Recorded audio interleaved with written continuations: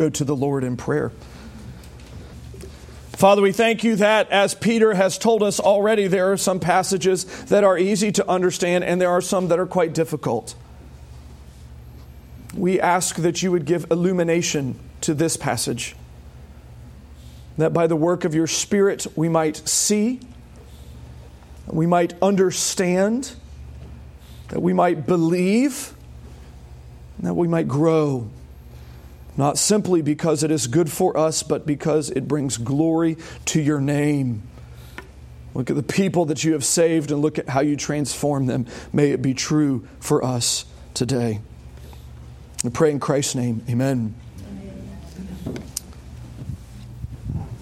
Again, new church, there's going to be a shelf right there.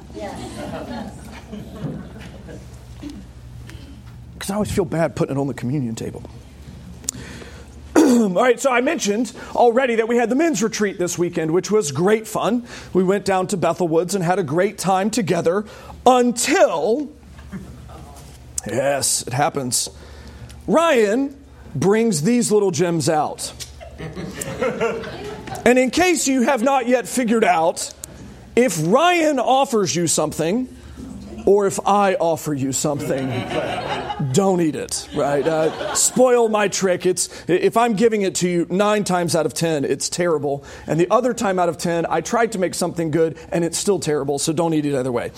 But Ryan brings these little gems out. They are from Southeast Asia somewhere, durian fruit candy, which, for those of you, if you know what that is, you are like, oh, man. These little gems are just vile. They're little candies of just nastiness. And they're terrible. So, of course, we get them, and they're wonderful to eat. And we share them around, and everybody starts eating them. And we're trying to play a game, and they're so bad that I just can't focus. Case of fact, actually, you didn't know this, but Sam had one during Sunday school right there, and I could smell it sitting where Maria is. They're terrible. But the fun part about it was watching everybody try to describe what's so bad about them. I mean, trying to put words to like how nasty this little piece of candy is. Jeff's description was, it's like asparagus and banana that have been left out to rot. And you're like, I mean, he's not wrong. He's not wrong. It's terrible. There's something fruity to it. There's something rotten to it. It's absolutely disgusting. But the joy was listening to us try to find words to describe the unpleasant experience. And the beauty was none of us really could do that good of a job. The best we had was asparagus and banana that have kind of like, been left out to rot. And you get an idea, but even then you're like, I still don't appreciate how bad it is. And in that moment, you get to see a little bit of the strength and weakness of language. God has made us so that we can genuinely communicate. Jeff can say, look, it's rotten banana mixed with asparagus and maybe some cauliflower or something else nasty in there that only you healthy people eat. It's disgusting. And we can kind of go, okay, I have a sense of what that is. Language accomplishes something, but it has its limits. Right? You can hear that and you can kind of chuckle and giggle and think it's funny. And Ryan may be kind enough to share with one of these with you later, and you might dry heave like I did. And you go, wow, it's so much worse than what I thought. In Joel chapter 2, we have the prophet attempting to do a similar type of moment. Only what he's experienced is not durian fruit candy. What he has experienced is the judgment of God. And this is bad. I mean, don't get me wrong, this is nasty. What Joel has experienced is far worse. I mean, it's much, much worse. And so he goes to try to relate what he has seen to the people of God. And you know what? If I can't explain this piece of candy, how on earth is he supposed to explain the wrath of God?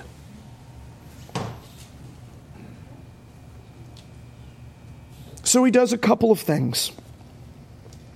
First, he builds on what's been happening in the nation already. If you've remembered the last couple of weeks, which you should, they've had a major problem with locusts. It's been a massive invasion. And for those of us that live here and don't think about locusts very often, that's problematic in so many ways. They destroy everything. They're at their end of their life cycle, they're actually big enough and just hateful enough that they can eat the bark off the trees to strip them down to the underwood, which is terrible, and it can take years for the crops to recover. I mean, you think about in the fall here, when you open the windows in the fall and you have the roaring of the cicadas or the grasshoppers in the background, and that's just a couple of thousand of those creatures. Can you imagine having millions of them? I mean, you can't sleep, you can't think, there's nothing to eat, you can't focus, it's all consuming. And Joel has been walking the nation through this great catastrophe. And now in chapter 2, he tips his hand for his primary point and says, look, this is what the nation's going through, and it's bad. We're not going to minimize the bad of what's happening. We're not going to marginalize the impact of the locust. We're not going to act like it's not problematic when your children starve to death in front of you. We're not going to ignore that fact. We are, however, going to use every ounce of pain that you've been given in connection with the locust to try to teach you something bigger. Because pain is one of those great gifts that is a gift from God to teach us lessons. And Joel is saying, look, we've been given a national gift, pain. But that's not the end. That wasn't the goal. The end was to show us something much bigger and something much worse. Really worse than famine. Worse than loss of all national wealth in the space of just a matter of days. Worse than your children starving to death in front of you. Really, there's worse than that. Yeah. And so Joel takes this idea of the locust and mixes metaphors and takes the idea of an army and rolls them into one kind of disturbing portrait in chapter 2 to try to explain to us the purpose of pain. In this case, the national pain, the purpose of suffering in such a way, the purpose of the locust. Blow a trumpet in Zion, sound alarm on my holy mountain. Everybody wake up, listen. That's what he's saying. I got you on that one. Everybody wake up, listen. Let all of the inhabitants of the land, let everybody that's in Israel, let all of God's people pay attention. Why? Because the day of the Lord is coming. In fact, it's actually near. It's now. It's happening. And I mentioned this last week, but as Gentiles, most of us in here, day of the Lord doesn't catch our ear instantly. But for them, it would have been a national buzzword. Any Jew, when they hear that clause, day of the Lord, it's going to catch their ear. They're going to pay attention to it. They're going to perk up. They can't ignore that. It's a loaded term. It would be like if somebody just casually dropped 9/11 in a conversation. You don't ignore 9/11. Like that's part of who we are. Or, in early American days, remember the Alamo when you're playing a board game. Well, it's kind of inappropriate, my friend. That's a national phrase that would have very great meaning. It would have a huge identity connected to it. It would have for us nationally, a theology. Here for them, it has a biblical theology. The day of the Lord is the day that God comes to creation. It's the day He comes into creation, and that's a really big deal. Because you think about, for the Jews, you remember, He made it from outside of creation. Genesis 1 starts and it explains to us how God spoke and things happened. He didn't do art the way that I have to do art, which is badly. But when I have to do art, I have to step inside the project. If I'm going to draw something, I'm left-handed. Guess what? I will be wearing part of my artistry on my hand. If I have to paint, you'll know because it'll be on my face or on my clothes. Or when we do things like that, we're in the midst of it. God speaks and it happens by the word of His power. And then from that creation, He takes dirt and forms a man, and takes a rib and forms a woman, and it's fantastic for a little bit. Until the woman makes a tragic decision, which is bad, but then the man makes a much worse decision, and that's not just bad, it is altering to all of creation. And our translations have done us a bit of an injustice where it says Adam and Eve were walking in the cool of the day when the Lord came to visit them.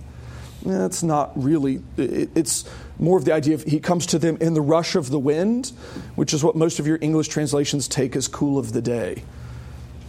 The other idea is that the Lord makes a noise when He shows up.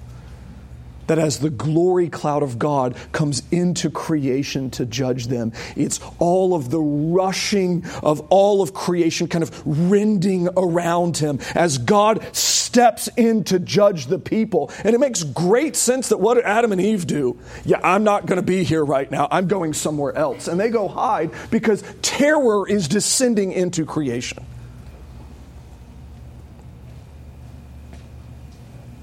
And then as the Old Testament develops and the theology of the Old Testament builds, an idea is introduced of the day of the Lord, which is reminiscent to that day. The day where God stepped into creation to destroy what He had made. In that day, Genesis 3, He steps inside and He curses everything. He curses the serpent. He curses the woman and thereby childbearing and marriage. And He curses the man and thereby work and the land itself and all of creation itself. And in that day, death enters in, sin enters in, misery enters in. Now, we're not just opposed to each other, we're opposed to God and we're opposed to creation itself. So that when you go to work, your work fights you. Why do you think you come home exhausted after a 9-hour day and go, wow, I got 3 hours worth of work done? Because God's fighting you in your job. He's got a curse out upon it. It's miserable hard now. Why is childbirth and child rearing brutal even on the good days? Because there's a curse out on it. And so from the workings out of the Old Testament, we have this idea introduced, the day of the Lord, where God again enters into creation. And it's reminiscent of that destruction that began originally.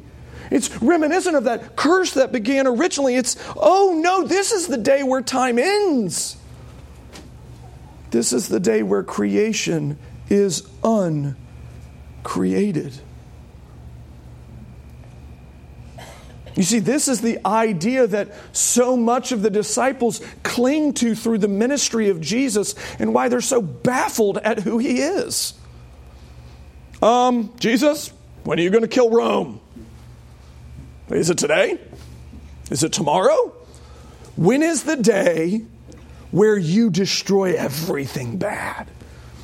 When is that day? When is the day of the Lord? When is it happening? And they're confused.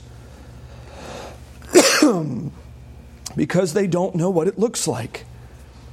Largely because they've misunderstood Joel chapter 2 and other places. The day of the Lord is coming. The day where God steps into creation to resolve it. It's near. We're going to see there's a whole bunch of features that Joel lists out. Now, Joel here is functioning as an artist. You see it set in poetry form in your English Bible. There's a reason. He's not trying to give us a set of propositional statements. A plus B equals C, A plus B plus C equals D. He's not trying to build that as much as he's trying to give us an artistic impression. It's like walking through the Monet section in a museum. It's supposed to make you feel something.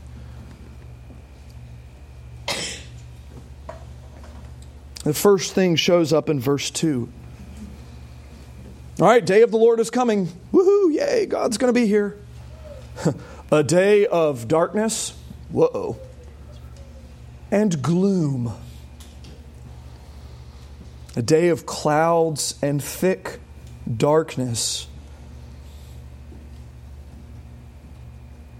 Even the introduction here is like, for really American Christians, a bit of like a what? I'm confused for a moment. We speak always of God as light. And we speak always of Christianity as good, and both of those things are true, be clear. But we've neglected to understand the totality of the person of who God is. We forget so much of His character. Do you realize that God is wrath all of the time? Now, remember, He never changes. Like me, I change. Most of the time I'm happy, but there are times where I get wrathful. Thankfully, it's only some of the time, and it's put on and it's put off. Hopefully that wrath is connected to righteous things. God is wrath all of the time. And peace all of the time. And joy all of the time. And love all of the time. But He doesn't put it on and take it off like moods, because He is outside of time. I put on and take off responses and moods because I'm reacting to things. I'm hungry, I get cantankerous. You know, if it's your birthday, you get happy. Woo, yeah. Well, maybe some of you do. Maybe some of you get a little depressed. Sorry, bad illustration. I'll fix that next time.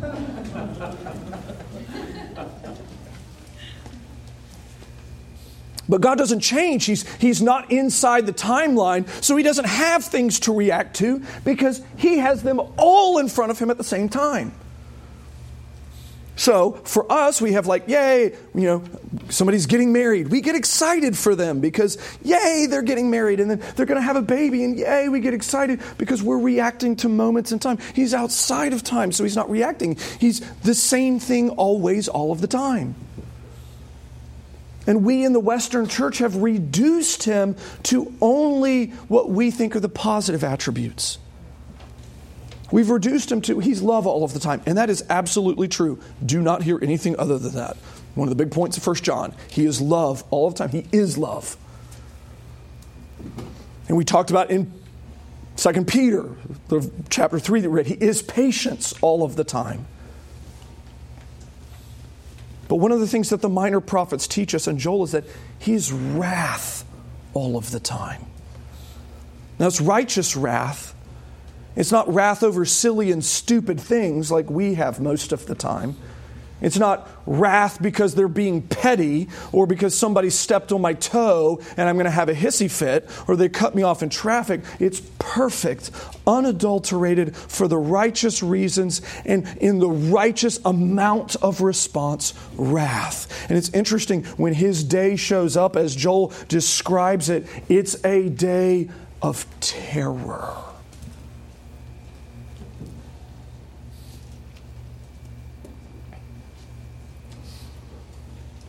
Sean mentioned in Sunday school, we live at the peak of human technological development. And I would still contend with all of the science that we have and all of the technology that we have, and as well as we understand the world, that if we got up tomorrow and we went to work and at 10:30 in the morning, the entire world went black, it would mess us up in the head. And that's what He's describing in verse 2. A day where the world goes dark, a day where the world is filled with gloom, a day where clouds descend and the darkness becomes oppressive. Oh yeah, by the way, you think the locusts were bad? Now we see what destruction actually looks like.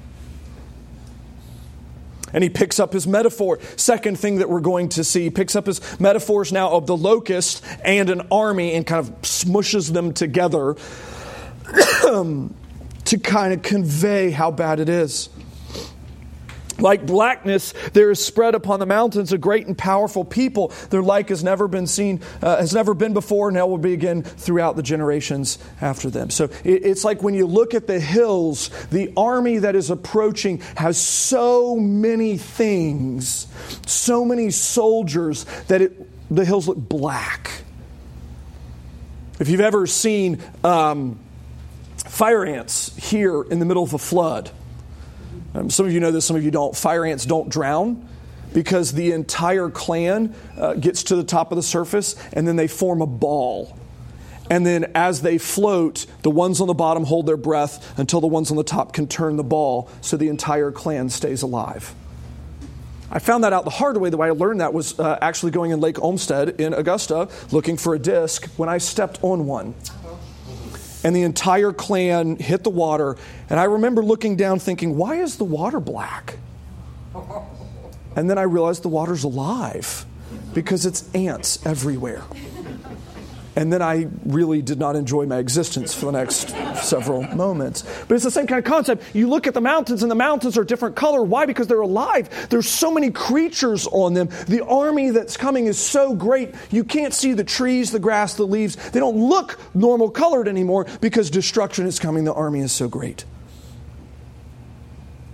And this army that comes in, is coming in destruction. They consume everything they touch. Oh yeah, by the way, the locusts ate everything. This army does much worse. Verse 3, fire devours before them, and behind them a flame burns. The land's like the Garden of Eden, before them a desolate waste behind them. You think Sherman was bad, for those of you in the Deep South. For those of you that didn't grow up in the South, Sherman was bad.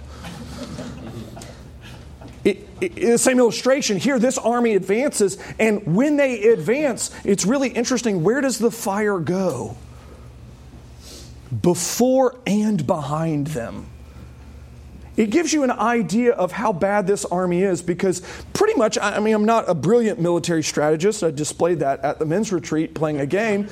Not a brilliant military strategist, but I'm pretty sure lighting the ground on fire in front of you and behind you is a terrible military strategy unless you are more powerful than fire itself.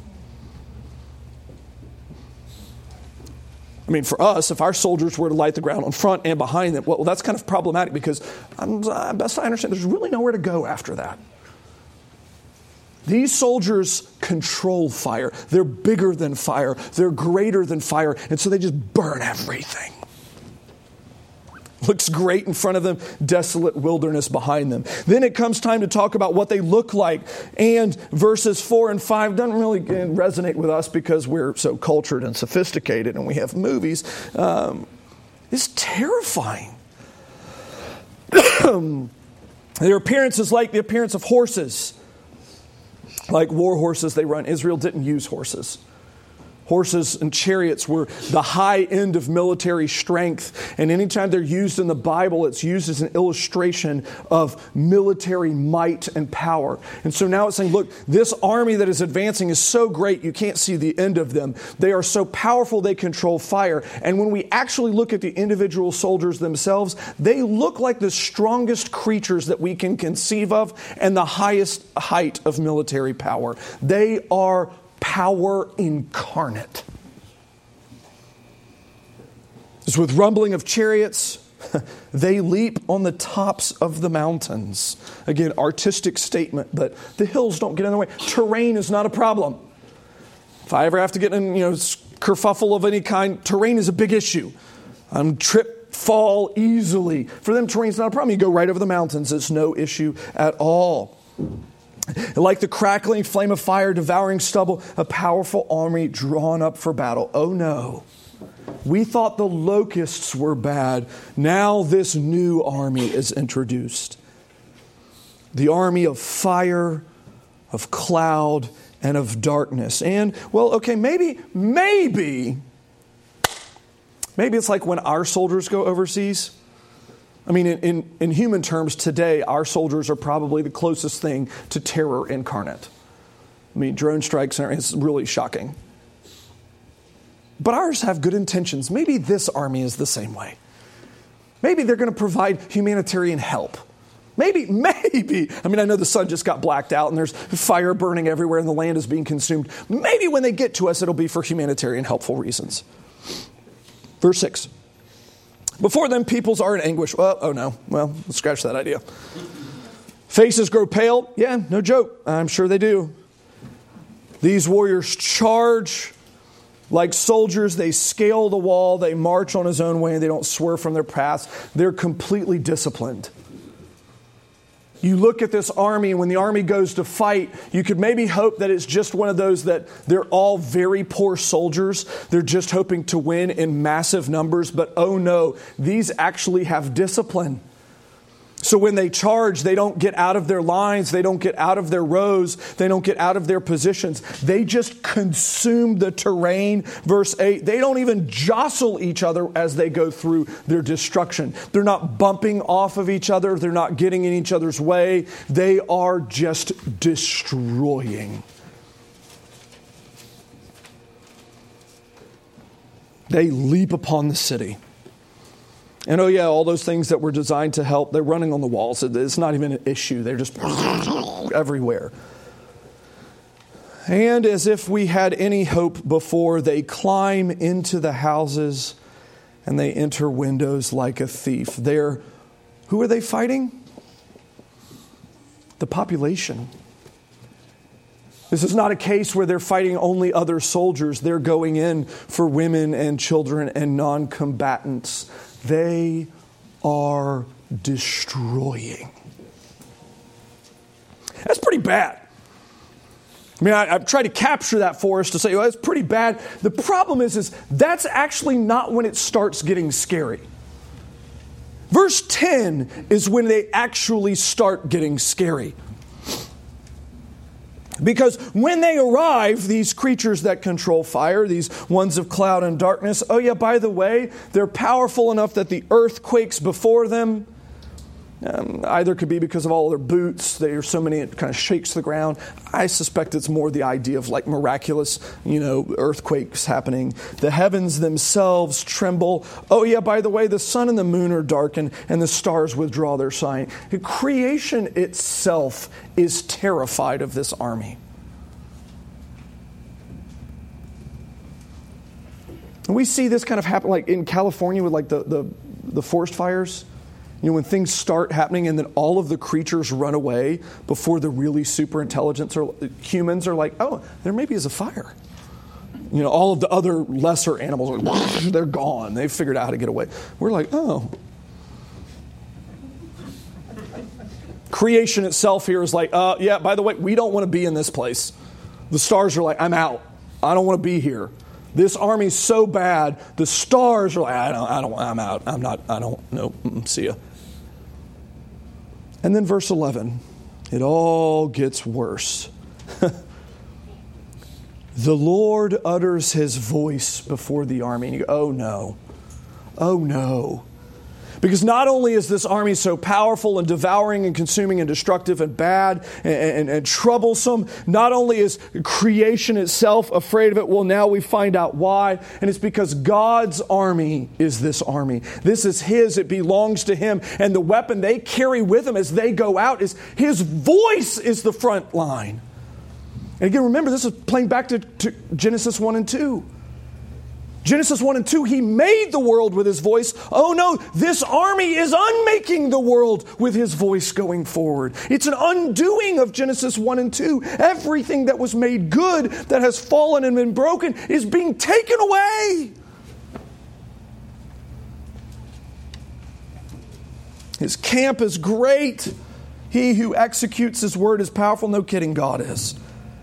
For the day of the Lord is great and very awesome. Who can endure it? And obviously that's a rhetorical question because we all know the answer. Who can endure it? Well, the way this is structured is to say no one. If this army comes for you, you will lose. Now, obviously, this is not a literal picture. It's me describing the candy. It's trying to find the best arrangement of words and illustrations and similes and metaphors to get us to get the picture. And this is Joel doing the same thing, saying, look, the reality is much worse. I mean, rotting asparagus and banana, and the reality is honestly much, much worse. Here you have the army of God consuming and unmaking creation by the power of His voice. And oh yeah, the reality is far, far worse. Who can endure the day of the Lord? The day where God steps into creation. Now the beautiful thing, again, kind of what partially confused the disciples originally on is when they read the minor prophets here and this day of the Lord theme is talked about regularly, there's a number of ways that it's talked about, and they got a little bit confused because this day is described as the day that God steps inside creation and God works, but it sounds like the end of time and what happens when Jesus shows up. And the simple answer is, in some sense, that the day of the Lord has kind of two parts. Where in the Gospels, Jesus steps inside time and space. He puts on time and space. He puts on humanity. And who can endure the day of the Lord? Well, interestingly, not Jesus even, at some sense. As when He goes on the cross, you realize that's what He's doing. When He goes onto the cross, He takes the entirety of the day of the Lord upon Himself so that His people would be able to endure it later. He takes all of the wrath that this chapter is attempting to capture for us. He takes on Himself on the cross. All of the trouble that an army of all of creation that is unmaking creation could possibly bring, He takes onto Himself on the cross. So that when He says it's finished, it's not talking about His life. When He says it's finished, it's not talking about His righteousness only. When He says it's finished, it's not just talking about, I'm tired of being up here, though I'm sure He certainly was. He's saying, I've satisfied the army of the Lord. There are no troops left.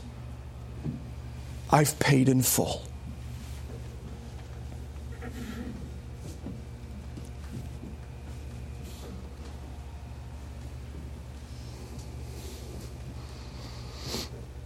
What do we do with this? I mean, this has been the fun part about thinking about preaching through the book of Joel, and particularly this portion of the chapter. What on earth do we do with this? Well, a number of things. One is, I think,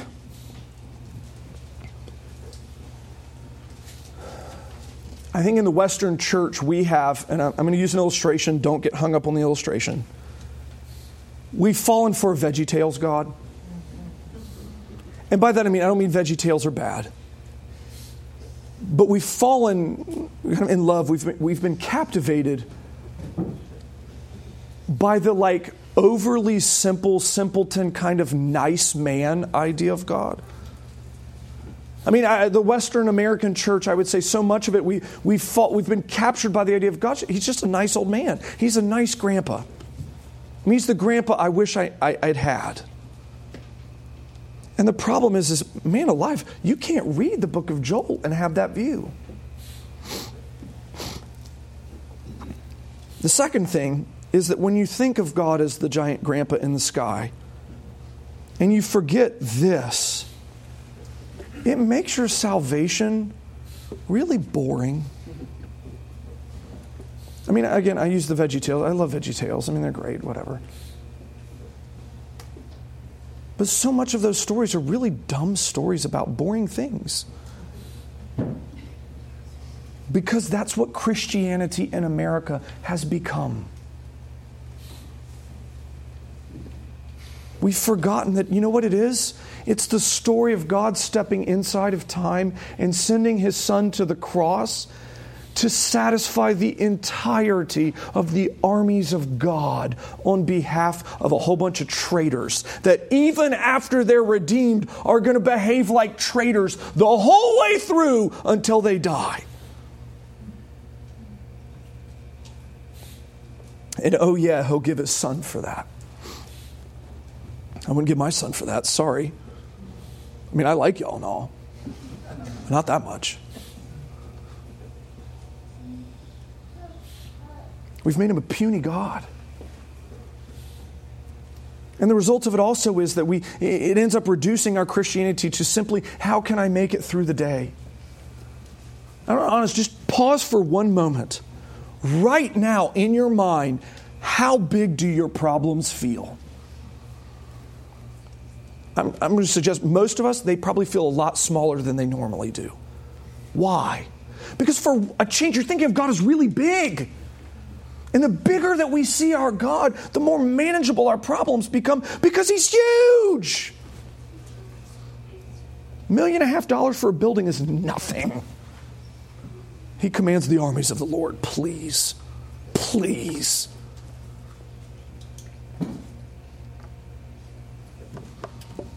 And then lastly, it'll add a humble zeal. Do you realize when we come to this table, this is what the table is?